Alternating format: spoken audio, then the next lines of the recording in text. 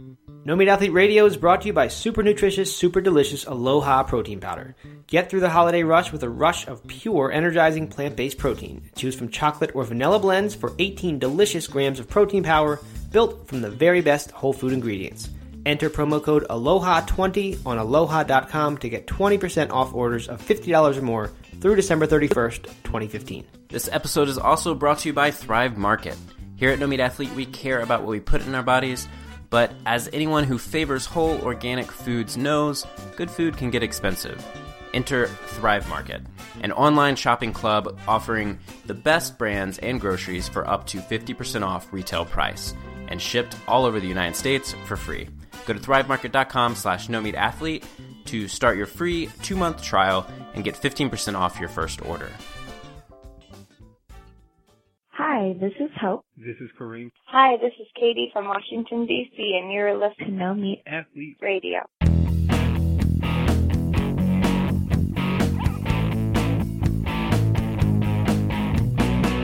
Hey everyone, welcome to No Meat Athlete Radio, episode 119. Today's a special one. We've got a great guest interview, and we've also got the amazing Doug Hay, as usual. That's right, but I don't think I'm as special as the interviewee. Yeah, you're not a doctor. No, don't have a book. No, you don't donate all your proceeds from speaking and books to charity. No, I don't. But when you have a book and when you start speaking, I think you're probably going to donate 100% of proceeds, 100%, right? no doubt. That's something you would do. Yeah. Good. Okay. To an environmental group. Yes, of course. So, if you were watching on Periscope recently, you just saw Doug's nostrils as we tested out our first ever Periscope video, and people started joining. We had no idea that they would. I guess maybe that makes us seem old or something or out of date, but people just started. 22 people were suddenly watching, and then my mom texted and said, "You guys are live," and then our sponsor emailed, and all kinds of things happened. People contacted us on Twitter. It was embarrassing. I am not going to lie. It was like a close-up on my face, and I don't even know what I was saying, and all of a sudden the numbers were like, of viewers were just, just moving up by the millisecond, and I'm like, what's going on? But that's proof that we are testing this, and pretty soon we're going to be broadcasting some podcast stuff live on Periscope. It's not going to be replacements for our iTunes episodes, but this is probably less edited versions of us recording, either partial episodes or full episodes. So it should be fun. Good reason to check out Periscope if you haven't yet. Seems like a pretty cool platform. Yeah, I think so. My mom's using it to watch some of Tony Robbins' Date with Destiny event. Ooh. He's Periscoping little tidbits here and there. Cool. So there you go. Okay, so let's get to Dr. Greger. He is the man behind nutritionfacts.org, which is an often cited website in our community. He puts videos out, I think one every day, I believe, and they're always just really well researched. He approaches everything like a true scientist, really, really tries to keep the ethical stuff out of it. And in fact, we talk about that in the interview because he has become more ethically motivated after coming to this as a doctor who was really only in it for the health. Mm-hmm. But also his site itself is a nonprofit. As I mentioned, he donates his speaking fees and his book proceeds. So he is in this to get the truth and to spread this message because of health reasons. It seems who does he donate to? Do you know? I don't know, and I don't know if that is known. Oh, okay. But he does work for the Humane Society of the United States. That's his day job. He's the director of public health and animal agriculture, and I know all his stuff offline is. I don't quite. He talks about it in the interview the difference between his work there and his work that he does online. It's studying different types of diseases by day versus by night, and it's interesting. I mean, it's amazing the amount of stuff that he does. He speaks, I don't know, 60 times a year or something. So he's speaking at lots of the big events that you see. He's on the cruise, the Holistic Holiday at Sea vegan cruise. So he and I will both be there. It's in end of February this year, so we are really looking forward to that. If you are interested in coming to that, it's at atasteofhealth.org. You can go there, see who's speaking, sign up, and when you do that, mention that you were referred by No Meat Athlete or Matt Frazier, and you can save, I think you get a $50 onboard credit if it's your first time on the cruise. Sweet. There's a lot of pina coladas, Doug. Actually, it's not that many pina coladas on the cruise. Probably like 2 pina coladas. Yes. So anyway, the cruise is awesome, though. I do want to just really suggest that you come. It's a lot of fun. We loved it last year, and we will again this year. I've had 2 people ask if I'm coming, this. Oh, yeah? Reach out to me and ask if I'm going. I'm not, You're not. unfortunately. Doug will not be there.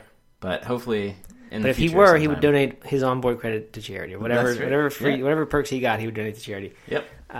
We need to reach out to those cruise people and get you on there. I think you'd be a good fit on there. We could Periscope.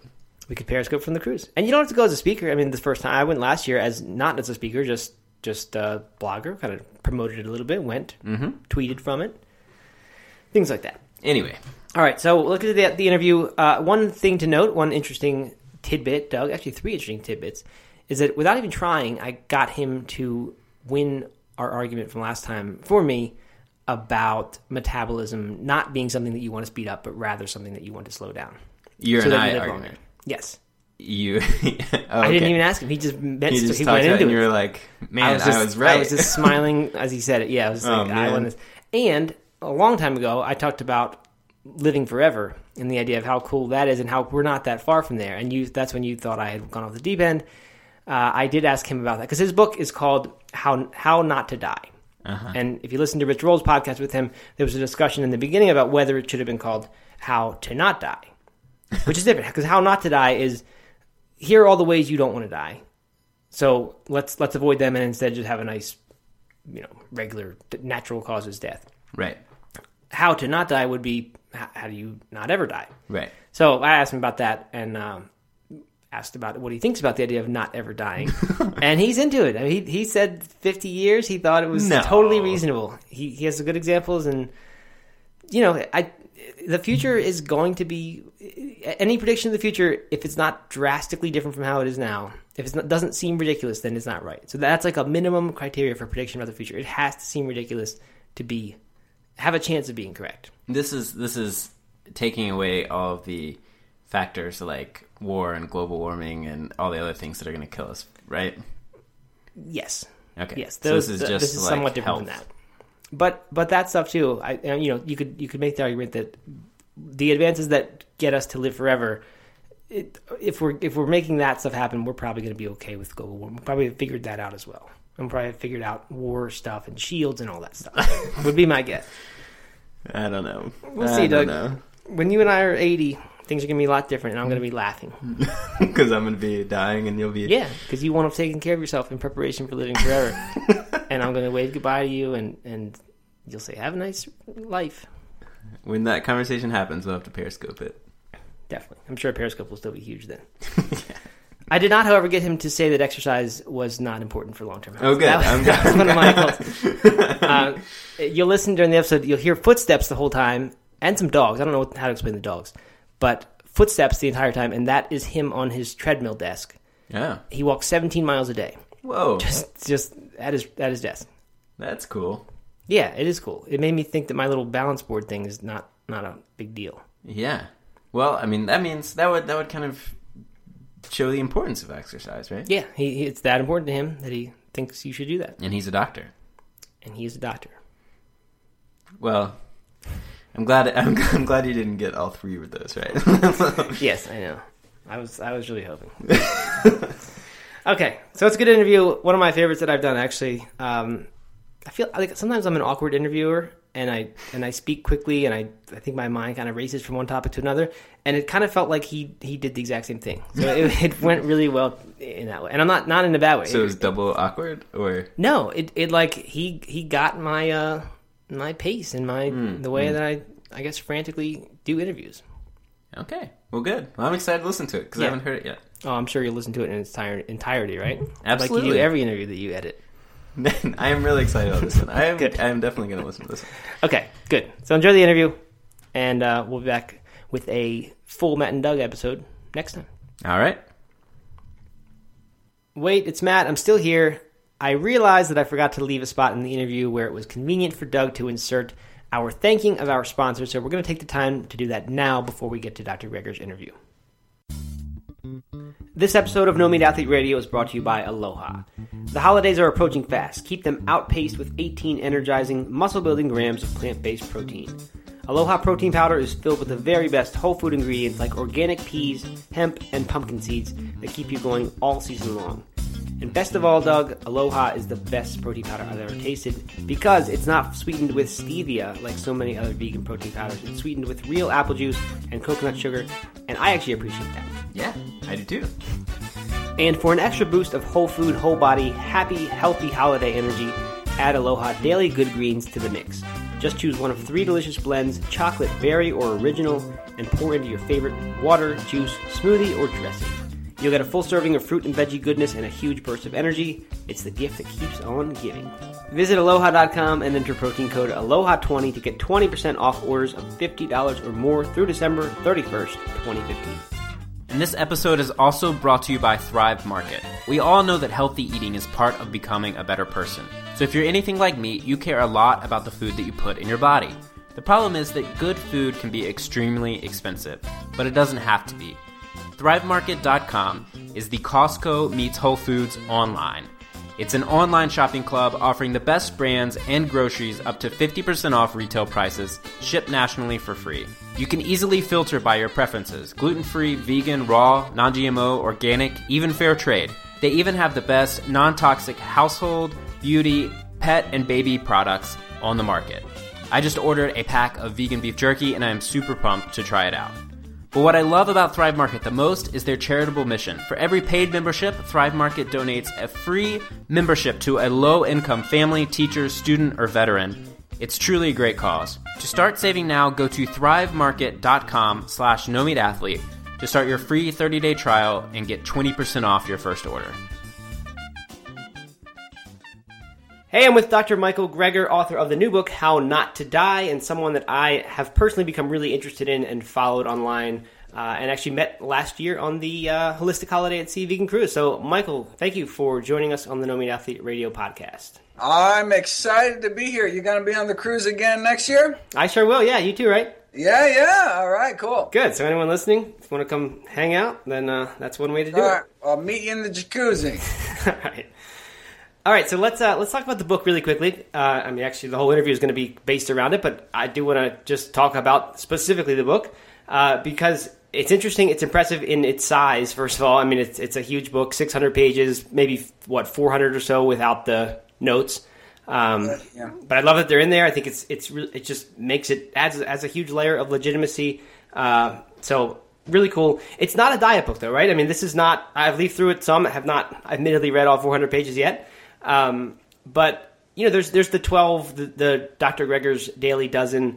So some food recommendations. But this is not a diet book, and is that because do we not need a diet book? Do we just need the information in this sort of scientific manner? Well, I mean, diet. I don't like the word diet because diet implies it's something you go on and then you go off of. I mean, we really need a lifestyle. I mean, you need to eat in a way that you can eat for the rest of your life. And, you know, it's not about, bikini season. It's about, what can we eat for the rest of our lives to best maintain our health and longevity. And so,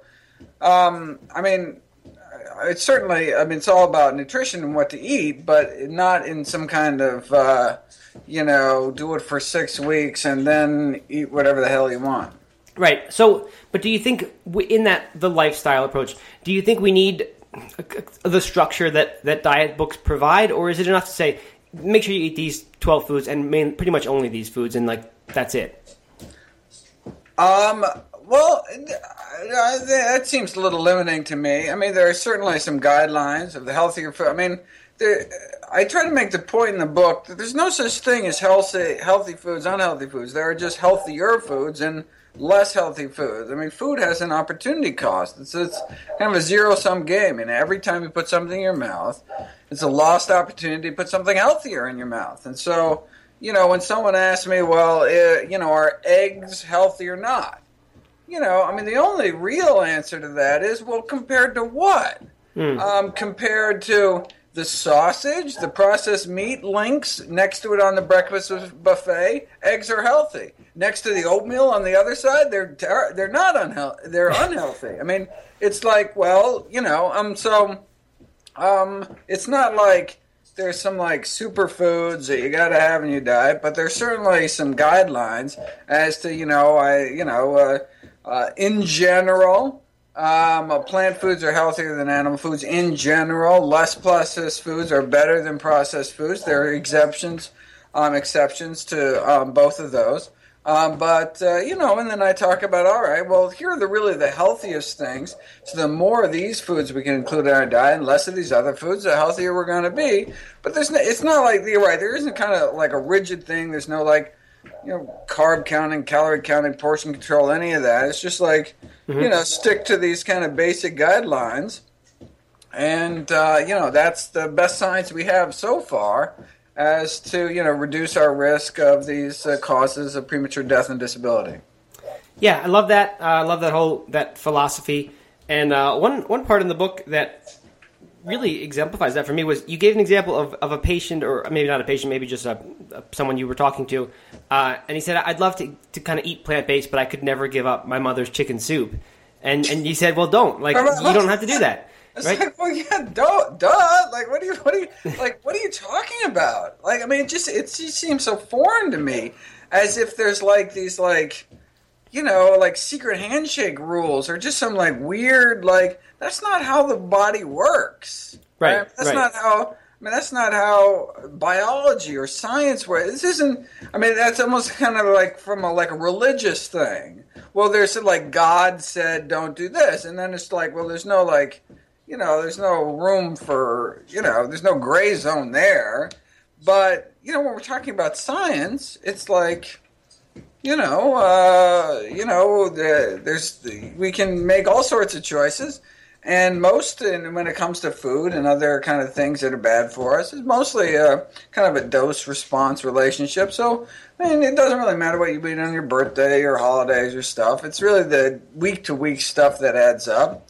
And, it's someone will say, oh, I just could never give up, chicken wings or something. I'm like, well, just think how much healthier you'd be if you got rid of all junk in your life except for chicken wings. oh my God, you stop drinking soda, you stop, it's but it's almost like the chicken wings are an excuse to be well, I'm not going to make any changes. How does that work? It's I could never give up pepperoni pizza. Okay, well, great. But then why, with the pepperoni pizza, are you eating all that other crap? Right. It's right. Only if someone says, I could never give up anything, I could never eat anything out. I could never change my diet at all. In which case I say, good luck to you. Let me tell you about exercise. Right. So, I think obviously that comes because it's the diet that you generally are recommending is one that is mostly or completely plant-based. So people, then make the jump to from plant-based to veganism, which kind of has the ethical connotations, and for many people, including myself, the need to be 100% about it in order to feel okay about what you're eating. I'm wondering about that for you, because I know, of course, you work for the Humane Society of the United States. Are you in this for the ethical reasons as well? I imagine that you are, right? For the animal rights and just general treatment of animals? Well, not initially. At first, it was all, I talk about, in the preface, I talk about kind of where this all came from.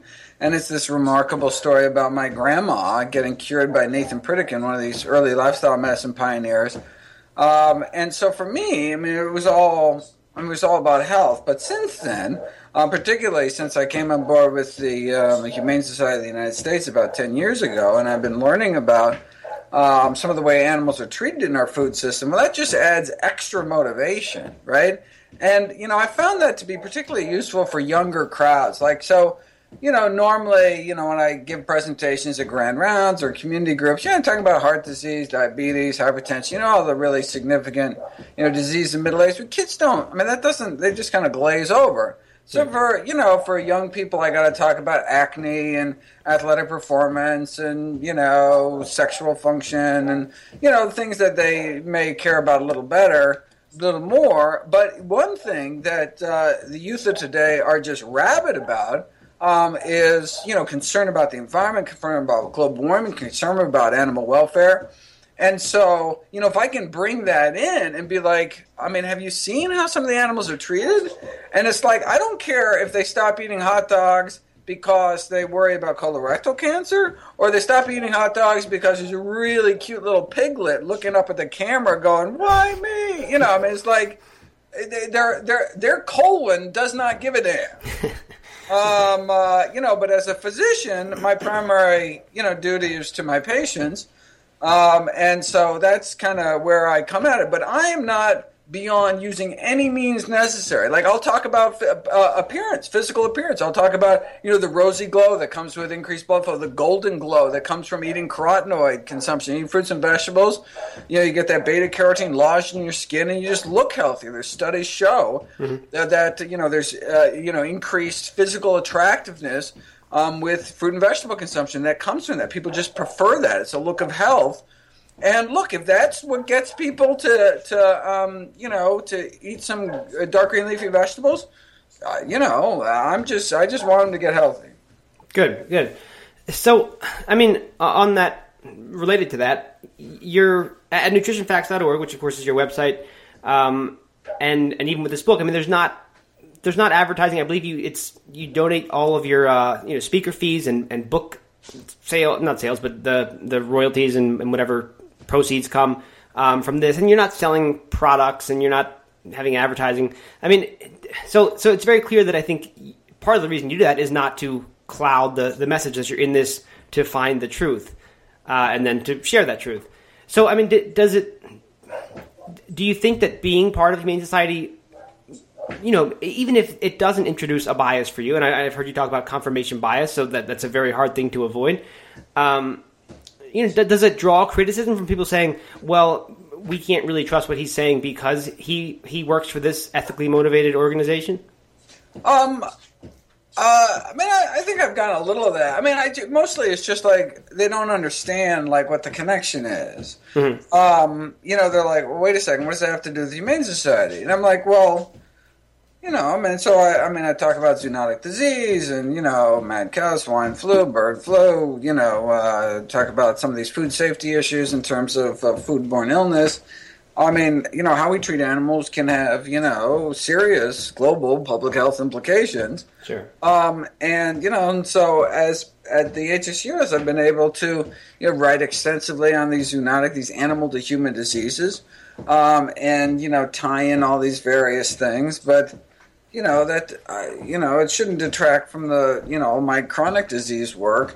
But, I mean, look at the science. I mean, I challenge anyone who's, you know, concerned about, you know, bias to be like, all right, I mean, that's why, I mean, you go to nutritionfacts.org, you look at a video. It's not me saying something. It's like, here's the paper, here's the quotes, here's the graphs, here's the charts, here's the link to the article. You can download it, read it yourself. Here's the PDF, read it yourself, right? I mean, maybe I misinterpreted it. Maybe there's another body of evidence I wasn't aware of. Please let me know. Like, I'm looking forward to starting a blog post, what I got wrong and how not to die. I haven't started it yet because no one's pointed anything out yet. But we had about a team, about a dozen fact checkers go through it. I take that very seriously. I'm sure I got loads of stuff wrong. I haven't found anything yet, but as soon as I do, it'll go up, and we'll continue to update it, and we'll improve for future editions. But that's just how the scientific process works. Things change. I mean, people come to me and say, "Look, 10 years ago you said this. I saw you 10 years ago, and you said eat this way." I'm like, you obviously, I mean, if you're saying the same thing you did 10 years ago, then you haven't been keeping up with the science. Like, I mean, it's a vibrant field, and we learn stuff every day. I mean, you know, and so, I don't know. I mean, but that's almost like, so you don't know what you're talking about because you keep changing. It's like, I mean, if we didn't do that, we'd still think that, you know, the sun revolves around the earth, and, you know, the earth is flat, and, you know, I mean, that's just a basic misunderstanding of the scientific process. Oh, I like that, and I think it's no secret that our movement, you know, the vegan plant-based movement, I think we could use a lot more of that attitude towards science rather than the needing to stick with what you said or believed a few years ago. You know, the kind of dogmatic thing. I want to bring up something you mentioned about. You talked about the younger crowd and them being more motivated by environmental things or animal things, or at least not that motivated by preventing chronic disease, which they're likely not going to have to worry about for many, many years. I talked to our mutual friend Ray Cronice a few episodes ago. Oh, yeah. And he brought up the issue of, we were talking about paleo versus plant-based, and brought up, I think the word is fecundity. Is that what it is? That paleo, the way that it works, or in theory that it, the reason it has become popular is that it seems to, I guess if it's followed in the truest sense, increase that sort of fecundity. I mean, it makes you strong and vibrant and good for, ready to reproduce. And at the same time, those same the foods that cause that and those perhaps those very changes in the body also tend to decrease longevity. So in general, there is this clash between fast growth and longevity. I mean, so all that matters, for millions of years of our evolution, not all that matters, but the most important thing that matters is just living to reproductive age so you can pass along your genes. Now, how do you live for reproductive age? Well, number one is you don't starve to death. I mean, so we evolved in an environment of scarcity, of famine. People died that literally did not have enough. I mean, basically, you drop yourself out in the woods, and, you can chew on pine needles and stuff. There's lots of edible stuff around, but you got to get enough calories every day. I mean, it's serious business out there. And so basically, if you airdropped some Twinkies, those cavemen and women would kick every Neanderthal ass in the neighborhood, so Twinkies would be like the healthiest thing ever, because it's a calorie dense source. So, anyone who starts eating animal brains and bone marrow, very, very calorically dense foods, is going to improve their likelihood of living long enough to have sex and pass along their genes. That's what it was. That's the bottom line.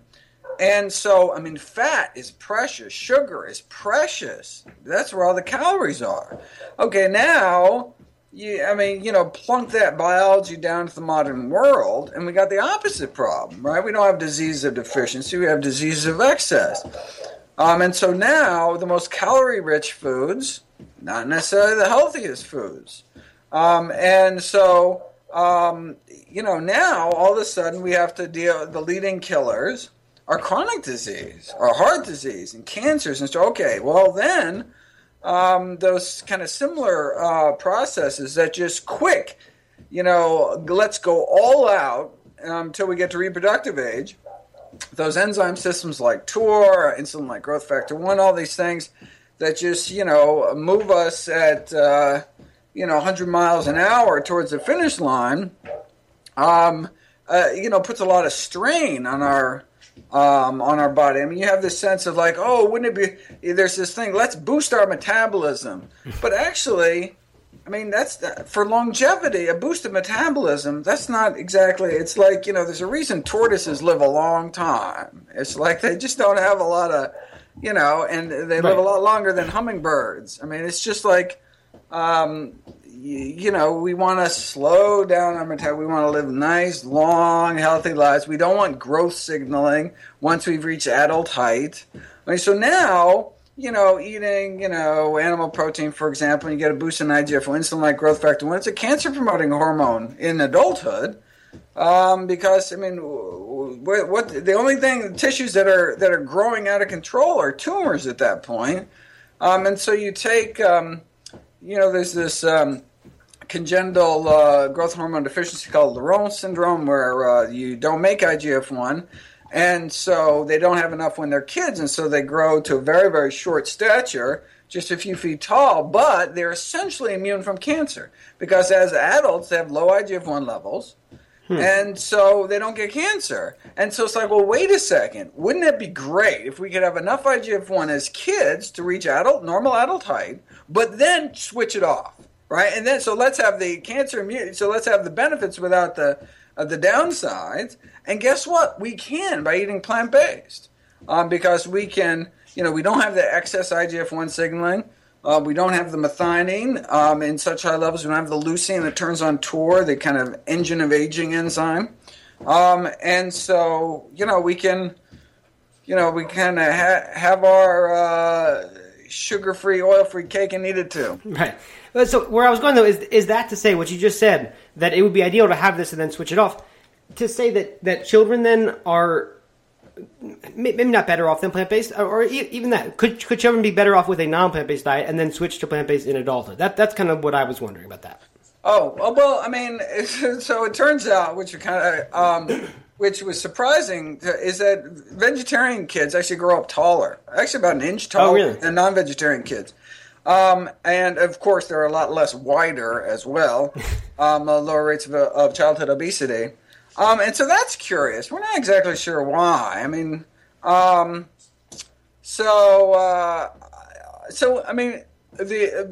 the ideal is to have kind of normal growth signaling. And not this excessive growth signaling. Mm-hmm. And so that's really what you want to turn off. And so you can get normal growth throughout puberty to adulthood, and then just, maintain. Put to pasture as many cells as are dividing, and just kind of maintain the status quo and keep your healing processes going, and that's the ideal, and we do that by, eating healthy primarily. Okay, and I want to talk about some specific food stuff, practical stuff, but before we leave this topic of longevity and living forever, your book's called How Not to Die. What do you think about the, and Rich Roll, who of course interviewed you a few weeks ago, talked about that in the beginning of it and the argument that must have happened, whether it should be how not to die or how to not die. He just put out a follow-up episode basically saying that everybody dies and we got to face that and we need to deal with that. In the longevity circles, they're talking about the idea of not dying one day, that maybe we can get to this point where we are so good at extending life. I mean, what do you think about all that? Is that crazy? No, it's like all the Kurzweil work. No, sure. It's very possible. I mean, just given the speed of biotech innovation. So, for example, if you look, if one can look at the technological sphere, at the rate at which processing power in computers, for example, over the last few decades. The computer that used to take up the whole floor of a building is now on our wrist, there seems to be the beginnings of the similar kind of speed in the biotech world. We finally have the genome sequence, and now we're just trying to figure out, these epigenetic switches turning genes on and off. But if we get a similar kind of ramp up in technological know-how, then it's certainly. It's not crazy to think that give us 50 years, and we can just stop the aging process. And now that sounds like science fiction, like crazy, but you have to take a step back and say, wait a second. You and I started out as a microscopic dot called a fertilized egg, literally. If a fertilized egg was like a little bag of jelly, right? Which is about 0.1 millimeters. You can barely see with the naked eye. If that can turn into the human brain, right? If that can turn into you, then oh my God, stopping aging seems like the most trivial little detail, right? Right. We just got to figure out, there's certainly nothing. There's no biological limits or anything. It's just we didn't have to worry about living to 100 years old because the saber-toothed tiger, took care of that way before, we died of infection way before we had to worry about that. So yeah, all right, give us 50 years. And all we have to do is prolong life 1 year. And in that 1 year, we, we'll do more research and prolong it a year and a day. Yep. And then you live forever. Okay. All right. So the question is, if we live 50 more years, we may be able to live for as long as we want. Okay. So is living 50 years possible? Yeah, living 50 years is possible. But you got to eat really healthy. And you got to take really good care of yourself and wear bike helmets and practice safer sex and all that stuff down the list. And, there could be a chance. I mean, that's not what I talk about in the book, right? I'm talking about how not to die. Of course. Prematurely in pain after a long chronic disabling illness. But, if science continues as it is, it's possible that how not to die could turn into how to not die. Good enough care of yourself. That's where I was going to go. If only we had a book out there that would get us for those next 50 years. So, of course we do. And I think a lot of people listening to this could use how not to die, help them get those next 50 years. All right, let's go to food really quick. At the beginning of that Rich Roll podcast, you talked about your definition of whole foods or whole foods versus processed food. Yeah. And you said you thought that anything where the bad stuff had been removed and the good stuff added, in that case, could still be considered a whole food. Is that accurate? So when I say processed, I'm defining that as nothing bad added, nothing good taken away. And so there's lots of things that are actually processed, but just don't fit my definition of process. So I have this very kind of nuanced definition. And it's not that I don't think it's processed, I don't understand the English language. It's just that when I say eat unprocessed foods, I'm including within that, a whole bunch of foods that are actually processed. And so it's definition for when I make recommendations. And so, so there's a bunch of processed foods that would fit the definition as quote unquote unprocessed, given my guidelines. Good. Okay. And the example you gave there was cocoa powder. That when the cocoa butter, this high saturated fat part, is removed, you're considering that a non-processed food because it's the healthful part is left and the unhealthy part is gone. Right. So you just made something healthier. I mean, the only reason I care that people are staying away from processed foods because it's less healthy, right? Mm-hmm. But you show me a processed food that's more healthy, well, bring it on. It's not like I have some bias against things that are processed. I have a bias against things that hurt you because I'm a doctor, right? I mean, so sure.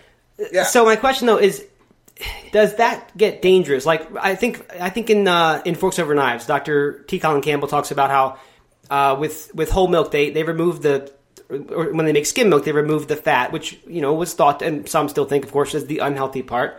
But that actually, when you do that, the percentage that is now the casein has increased. So is it at all dangerous that we can think, and isn't that like kind of what a lot of went wrong with processed food when we thought we were adding good stuff to it, but in fact it wasn't useful or made that whole food then, sort of worthless to the body because now it was such this unnatural thing that supposedly we added healthy things to, like maybe, I don't know, for me it seems like the default is always let's not mess with it at all, and our body's probably going to know what to do with it because it has evolved to do that. I mean, I don't know. I mean, what do you think about that?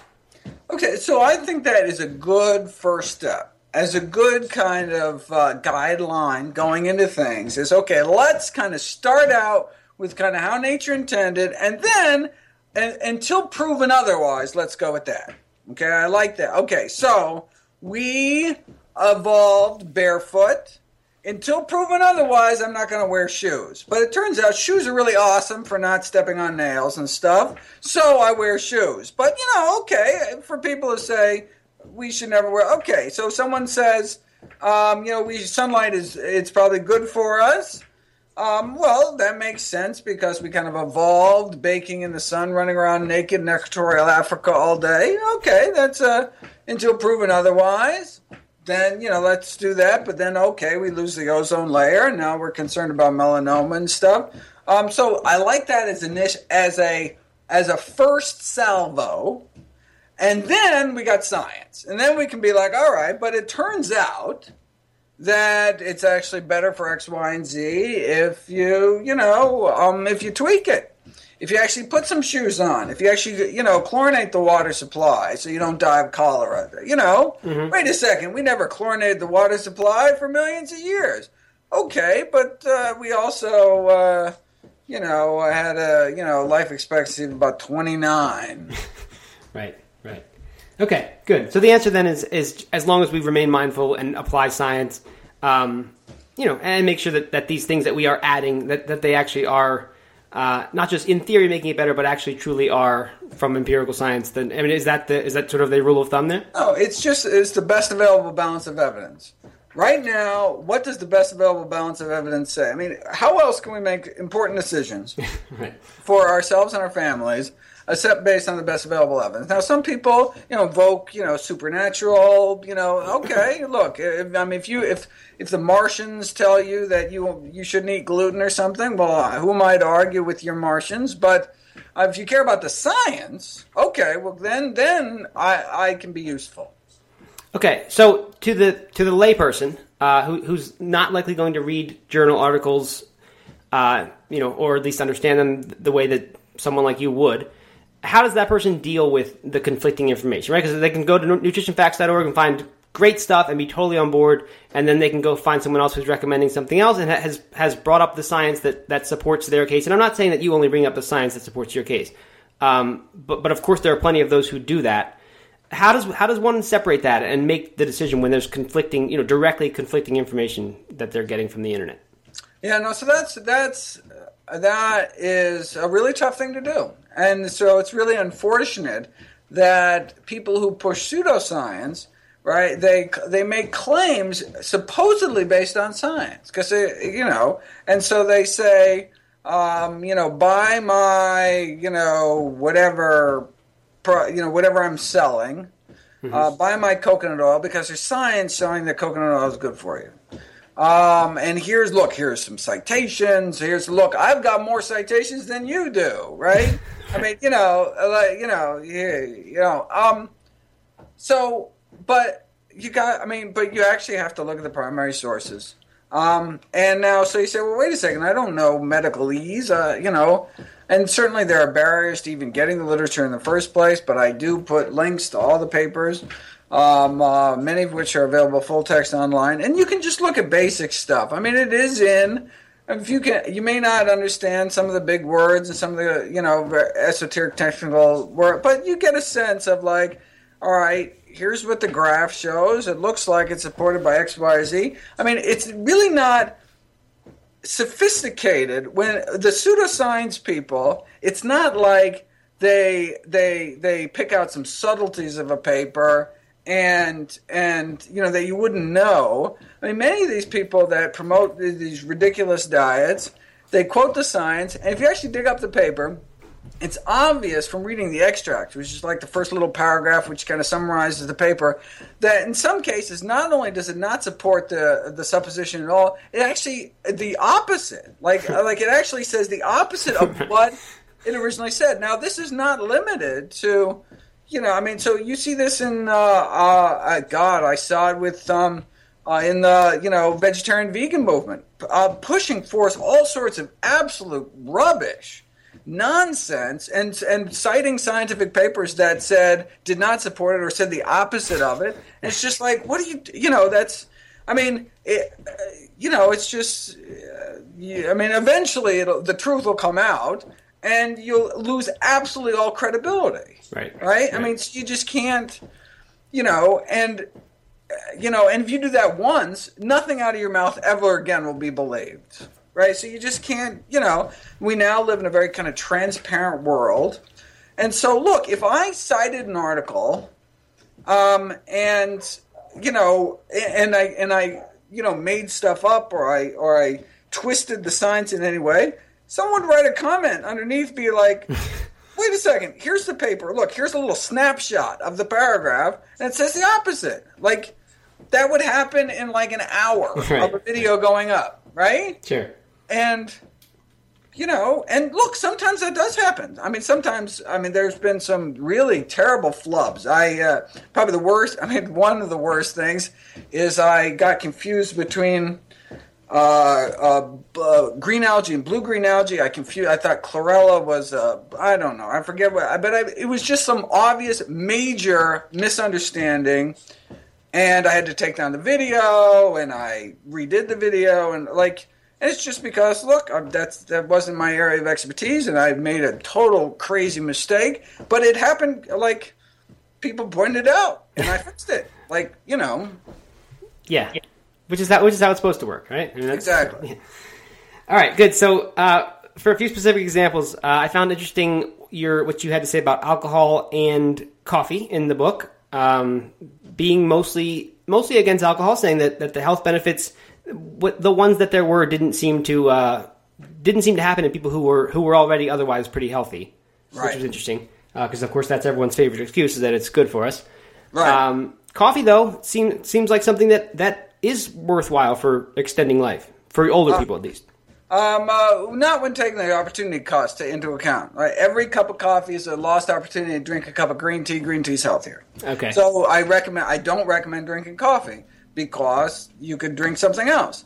Now, but is drinking coffee bad for you? No.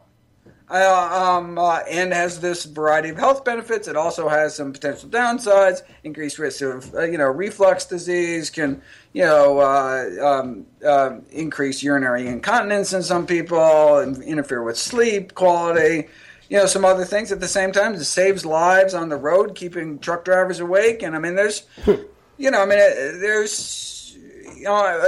foods aren't good, aren't bad. They're better, they're worse. And so you find ways to just move the needle a little bit. Even if it's a matter of, okay, I'm going to stop drinking soda or something, all of a sudden your diet just got healthier. Or tweaking one thing for another. So instead of, you're eating 5 servings a day, but you're eating, lettuce and bananas. Okay, wouldn't it be so moving to... some dark green leafy and berries, for example, even if you eat the same amount of fruits and vegetables to be healthier, we can all kind of slowly improve our diets over time, and we'll accrue, significant benefit because of it. Okay, and quickly, because I know we're running out of time, is oil, olive oil, or any kind of other supposedly healthy oil, is that included in one of those foods that for you can be removed, and as long as and easily be replaced by something healthier?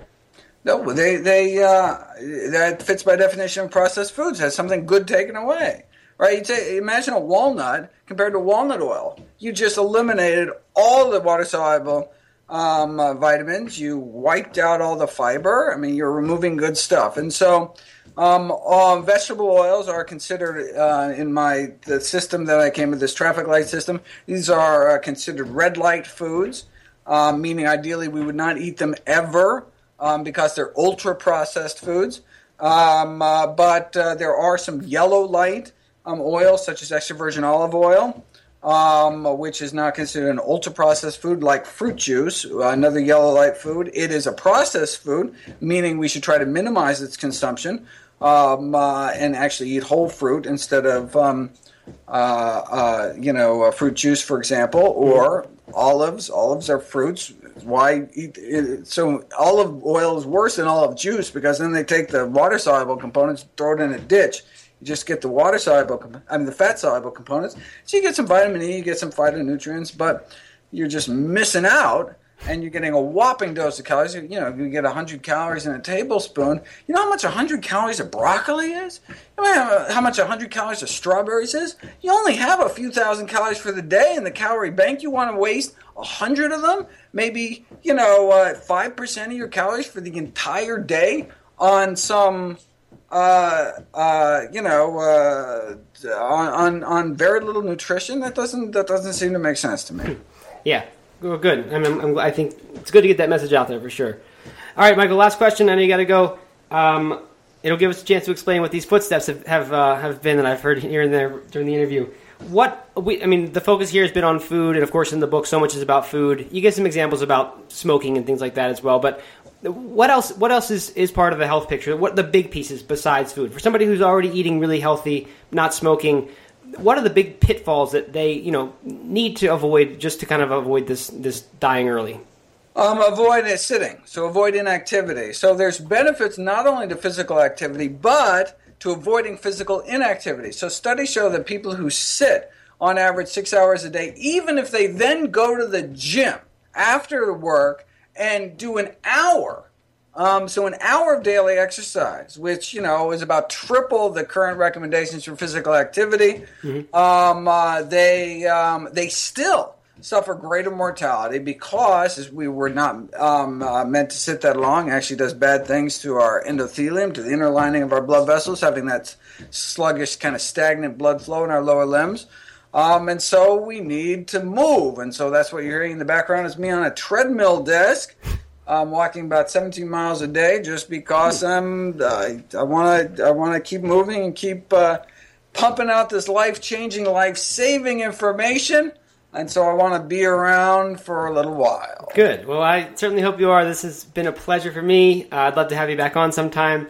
And really, everyone, check out How Not to Die. It looks like an amazing book to me from what I've seen. And, I hope it's obvious from this interview just how deep your base of knowledge goes. So thank you so much for writing this book, for doing what you do, and for coming on our podcast. Keep up the good work yourself. Looking forward to coming back. All right. Talk to you later. Bye-bye. Bye.